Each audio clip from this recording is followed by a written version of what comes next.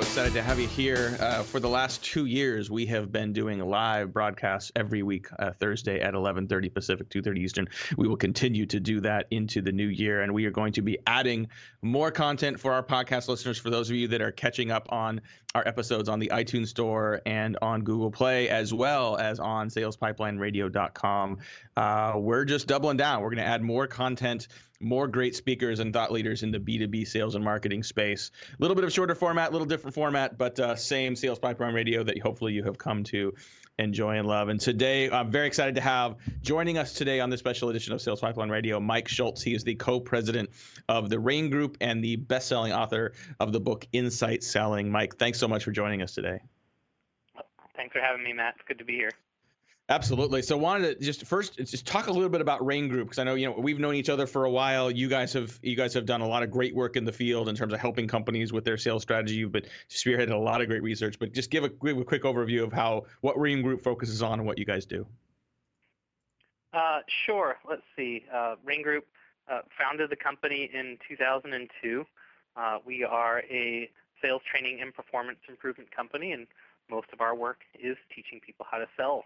For those of you who are in the world of selling and sales training, we are a major method company and on Selling Power magazine's list of the top 20 sales training companies in the world. We're headquartered in Boston, Massachusetts, and we have offices in Geneva, London, Mumbai, Sydney, Johannesburg, Toronto, and now Bogota. And as for myself, I am less important than all the people that actually find clients, work with clients, and deliver the work. I sit at my desk doing research and writing and thinking and intellectual capital, and I am the director of the Rain Group Center for Sales Research, which is going to be a part of our conversation today. Yeah, very much so. I think, there's so many different angles that we could take based on your expertise and experience. But what really caught my attention a couple weeks ago was this new research that the Center for Sales Research just released around sales prospecting. And I think, what's interesting to me as I look through, and this is not just a couple of people you talk to, like almost 500 buyers, over $4 billion in purchases. So we're talking about some significant rigor that went into the data you pulled and who you pulled it from. And it really started to, what's interesting to me about this research is it's debunking some of what you hear so often in sales these days, that cold calling is dead, that you can only reach people through digital, that buyers don't want to engage with sellers, that I think has cast a bit of a pall on the selling community. And there's plenty of folks in the industry that have said, listen, you still could be proactive. You could still reach buyers. If you come with value, you can still do proactive outreach. And I think the stat that stood out to me just as a starting point is that, your research found 82% of the buyers you surveyed said they still accept meetings from sellers who proactively reach out to them. So maybe cold calling isn't dead. Maybe it isn't. It's a fun article title. It gets a lot of clicks. And I think that there are, when it comes to a lot of these articles that say do this and do that, I think that, one, people do something and it works for them, but they have no idea if something else works better. Two, they have a dog in the hunt, so they're saying don't do this, do that, because it's what I sell. And three, I think some people don't know what they're talking about, so they say things that they think are going to sound popular so they can shine a light on them. When we did this research, we didn't necessarily set out to debunk anything. We just set out to find out what's actually happening. And you see a lot of data from sellers, like I prospected, or we analyzed 3 million emails that went out, or our top performers do this. So we figured, all right, let's actually do that. And we talked to 489 sellers who prospect to find out, from their view what works for them. But what we rarely see, and what I don't find, is conversations with buyers. So we did talk to 489 buyers, actually 488 buyers, and as you noted, they represented $4.2 billion in purchasing power, and they were across 25 industries and from all over the world. And we wanted to know what their experiences were like being sold to all day. Do you take meetings? If you do, what are the things that make you think, wow, this person is worth my time? I think I'm going to give them the 20 minutes. As a matter of fact, how many minutes do you give them was one of the questions that we asked them. So I'm going to give them the 20 minutes. And what makes you think this person is not reaching out to me the right way? There is no way I'm reaching back to them. So we wanted to know what worked and what different from the buyers and the sellers, and it just turned out that the things that we found were they went against the grain of the common conventional wisdom currently going around in the industry. And that was fun, and so we published the results. Well, it's certainly fun. I think, to your point, I think, it's often it can generate good headlines and clicks when you say something is dead. I think oftentimes people that say anything is dead are too often just trying to promote whatever is now alive as the next step and something they maybe want to sell or evangelize as part of that. But your research, if you dig into this further, it points out a couple things. This statistically, almost even the buyers that took a meeting when someone connected them over the phone versus email. So it's not like, I think the email was at 58% of buyers, phone was 54%. Statistically, that's pretty close. But still, the majority of sellers also said it takes between 5 and 10 touches to connect with that prospect for the first time. So there's another fallacy here that, if people think cold calling is dead, well, it's always been dead if you call with something that's not valuable to the prospect. It's also always been dead if you call once, don't reach the prospect, and then give up and move on to someone else. That polite, value-added persistence has always been, I would argue, and is still today, the key to getting your prospect on, into that conversation. Yeah, I guess it's the way to say it is the more things change, the more they stay the same. I think it's pretty interesting that there's just a ton of everything should be inbound, no more outbound. It's dead. And the guys from HubSpot were big into making that key point that you can actually make inbound happen, and it's completely new. And if you want to sell a story, you have to have a hero and a villain. So the villain became outbound. Well, now there's a conference called Outbound, just like there's a conference from HubSpot called Inbound. But they're not mutually exclusive. That if one wins, the other one loses. It's more like cooking. Just because you can do molecular gastronomy now and you couldn't do it a few years ago, and just because pressure cookers are safe now and they didn't used to be safe, doesn't mean baking has changed.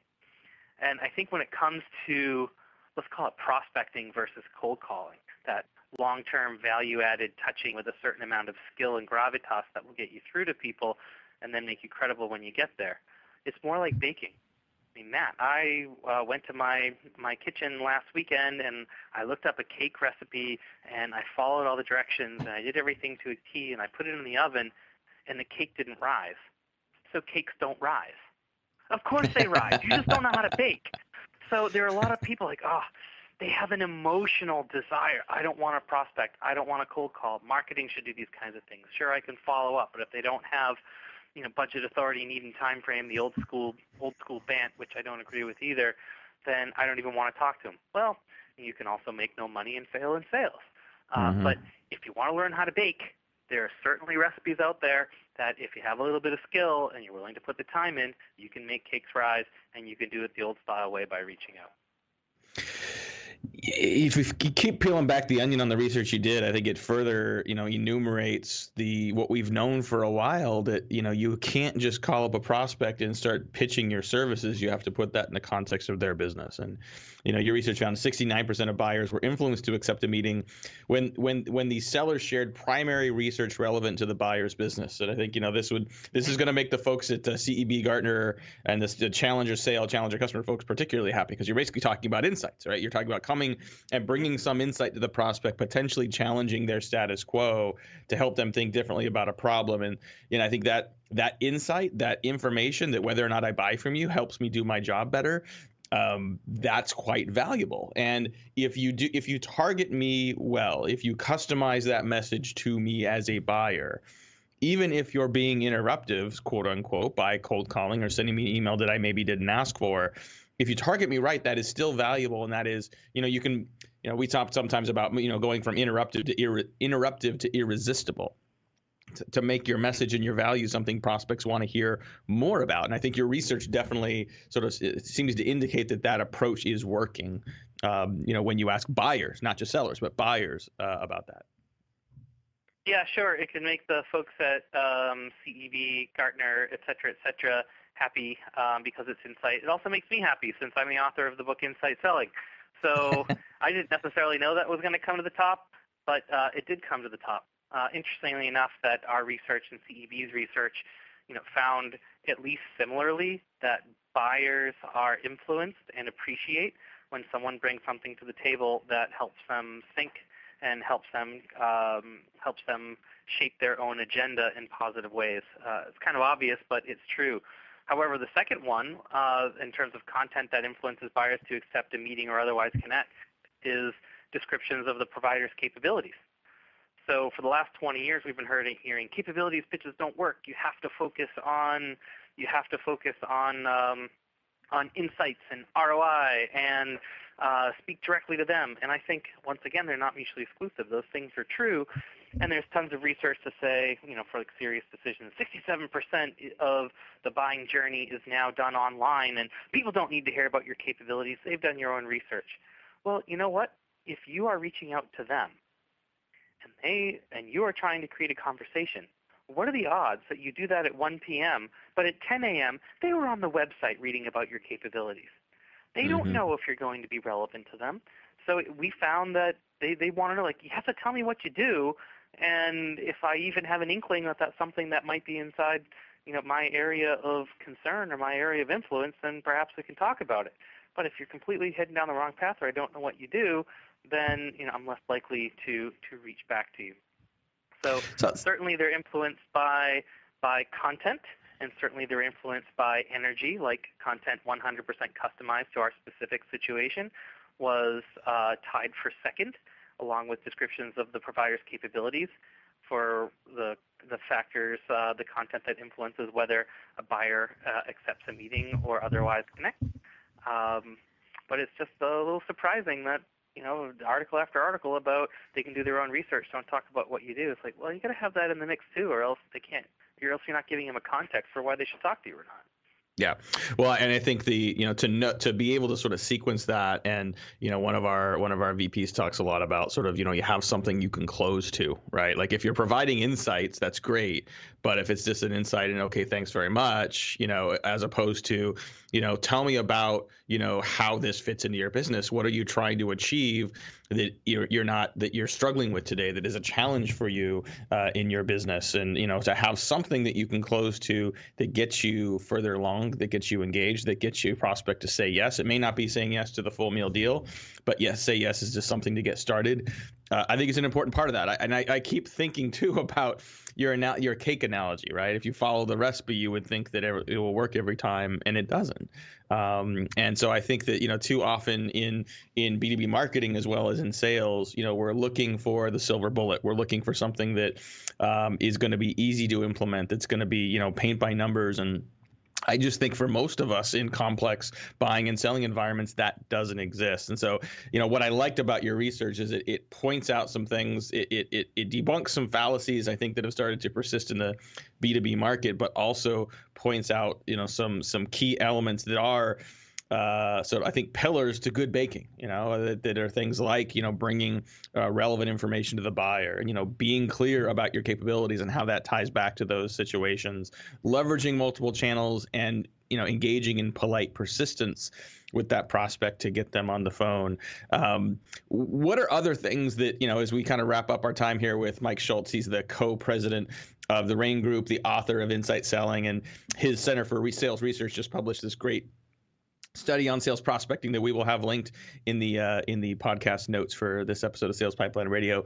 As we're now sort of hitting our stride into 2018, what are some other things you're seeing in the field that sellers are struggling with that are worth putting a spotlight on as well? Sure. I think one of the things that we're seeing in the field has nothing to do with skill or approach. It has to do with your mindset. That we found that the top performers, because we did an analysis of top performers, those that got more meetings, those that got better meetings, and those that brought more of those meetings ultimately to a sale, we asked them certain things about their mindset. So for the top performers, I enjoy the time I spend prospecting. Top performers, 73%. The rest, 49%. I feel energized after the time I spend prospecting. 80% top performers, 52% the rest. And then prospecting is the least appealing part of what I do. Only 1 in 5 of the top performers said yes, but more than a third of the rest said yes to that they essentially detest prospecting. So understanding what it is, changing the story that you tell yourself. If you say, I hate prospecting, you're never going to be good at it. It's a self-fulfilling prophecy of failure, and it's probably not just true. Thinking back to our baking recipe, it's more like golf. You just can't do paint by numbers. Grab club, put ball on tee, walk up to ball, grab club like this, swing back, swing through, hit ball 250 yards down the fairway. That is the paint by numbers. However, you still have to get good at it, and you're not going to have any fun if you're awful. So don't have that sort of self-fulfilling prophecy of failure. Adopt a winner's mindset, and this is important for both sellers and coaches. I'll provide two other quick thoughts. One is people talk about, it's all the millennials and all the younger people that are using LinkedIn, and it's not necessarily the C-level folks. So LinkedIn lessons. 82% of all buyers said before they choose to reach back to a seller via phone or email, they look them up on LinkedIn. That was across the whole database. 82% of them said they look them up on LinkedIn. But it was the C-level people, in terms of accepting a connection with them, that were more likely to accept a connection. It says, I don't know the person, but we have shared connections. Mm-hmm. I don't know the person, but they communicated a reason to connect. So they actually wrote to the person. And then I don't know the person, but they provide a product or service of interest to my organization. It was the C-level versus the directors, managers, and the individual contributors who are much more highly likely to say yes to those things, probably because they're in the decision-making. They're looking for connections. They're looking for ideas, and they're looking you up. So I think that was pretty interesting, and I look at a lot of the LinkedIn profiles of like a core seller. Last time they updated it was when they were looking for a job. So when someone looks them up, it says, Matt Hines, quota-busting salesperson, never gives up on a negotiation, always gets premium pricing, a tiger for chasing the next deal. Yeah, that's exactly what you want. What you want a buyer to read about you. How about you change it to the value you provide and the difference that you make and the areas where you help? But now that you have your job, you're not focused on LinkedIn. It's just awful. And then the last part. The last part that I would share is just that the whole myth is this is the part where maybe the CEV won't be so happy because they're so happy about talking about that 57% of the purchase decision is complete before a customer calls a supplier. Well, that gives sellers the impression that buyers actually don't want to hear from sellers. I don't think that's a relevant point. Okay, even 20 years ago, we would sit around and say, here's what we're trying to do. How can we approach this? Let's look up a couple of providers. Let's grab the brochures if we have them versus the web, which we weren't looking at the web yet. Yeah, now maybe it's a little bit easier to look some things up, but still we ask the buyers, when do you actually want to hear from sellers? So for the buyers that actually accept meetings, which was 82% of them, 71% of those want to talk to sellers when I'm looking for new ideas and possibilities to drive stronger results to improve my business. That was the number one. The next one was 62% is the next part down the buying journey, which is when I'm actively looking for a solution to fix what's broken or solve a problem. And it went down from there. In terms of the buyers that only wanted to hear from a seller after the provider has responded to my request for proposal or a quote, such as a finals presentation, that was 30%, which matches our old research that 30% of buyers don't care about relationships and buy more on just sort of analytical factors and price, where the rest are just using a whole different set of criteria to figure out what to do and who to do it with. So it's misleading to say that this whole buying journey stuff is done before the seller even gets involved. I think that what's happening here is that the sellers don't have the skills to do a good job when they actually talk to someone early in the sales cycle. 58% of the buyers said they did not find meetings with salespeople valuable. If we can change this, I think we change the whole calculus about when buyers talk to sellers more often. But right now, they want to talk to you. They're looking to talk to you. You just need to do a good job getting those meetings, and you need to do a good job when you have them. And when you do, you can bring, you can control your destiny, you can control your pipeline, and you can bring a lot more sales to close. Amen. Mic drop from Mike Schultz, at co-president of Rain Group and author of Insight Selling. If you want to learn more about this research, and I think it's certainly, if you like what you're hearing today, want to share some of these specific stats back with your team, I encourage you to go to rainsalestraining.com/sales-research. We'll put that link in the notes for this podcast as well. And if you want to share this episode with others on your team so they can hear directly from Mike and his perspective on sales prospecting and what's working, you can check that out anytime at salespipelineradio.com. Thank you very much, Mike, for joining us today. Really appreciate it. All your insights. Thanks for having me, Matt. Absolutely. And join us again next time. We've got more guests coming up, B2B sales and marketing leaders. Join us next time. Thanks very much for listening. This is Matt Hines. You've been listening to Sales Pipeline Radio.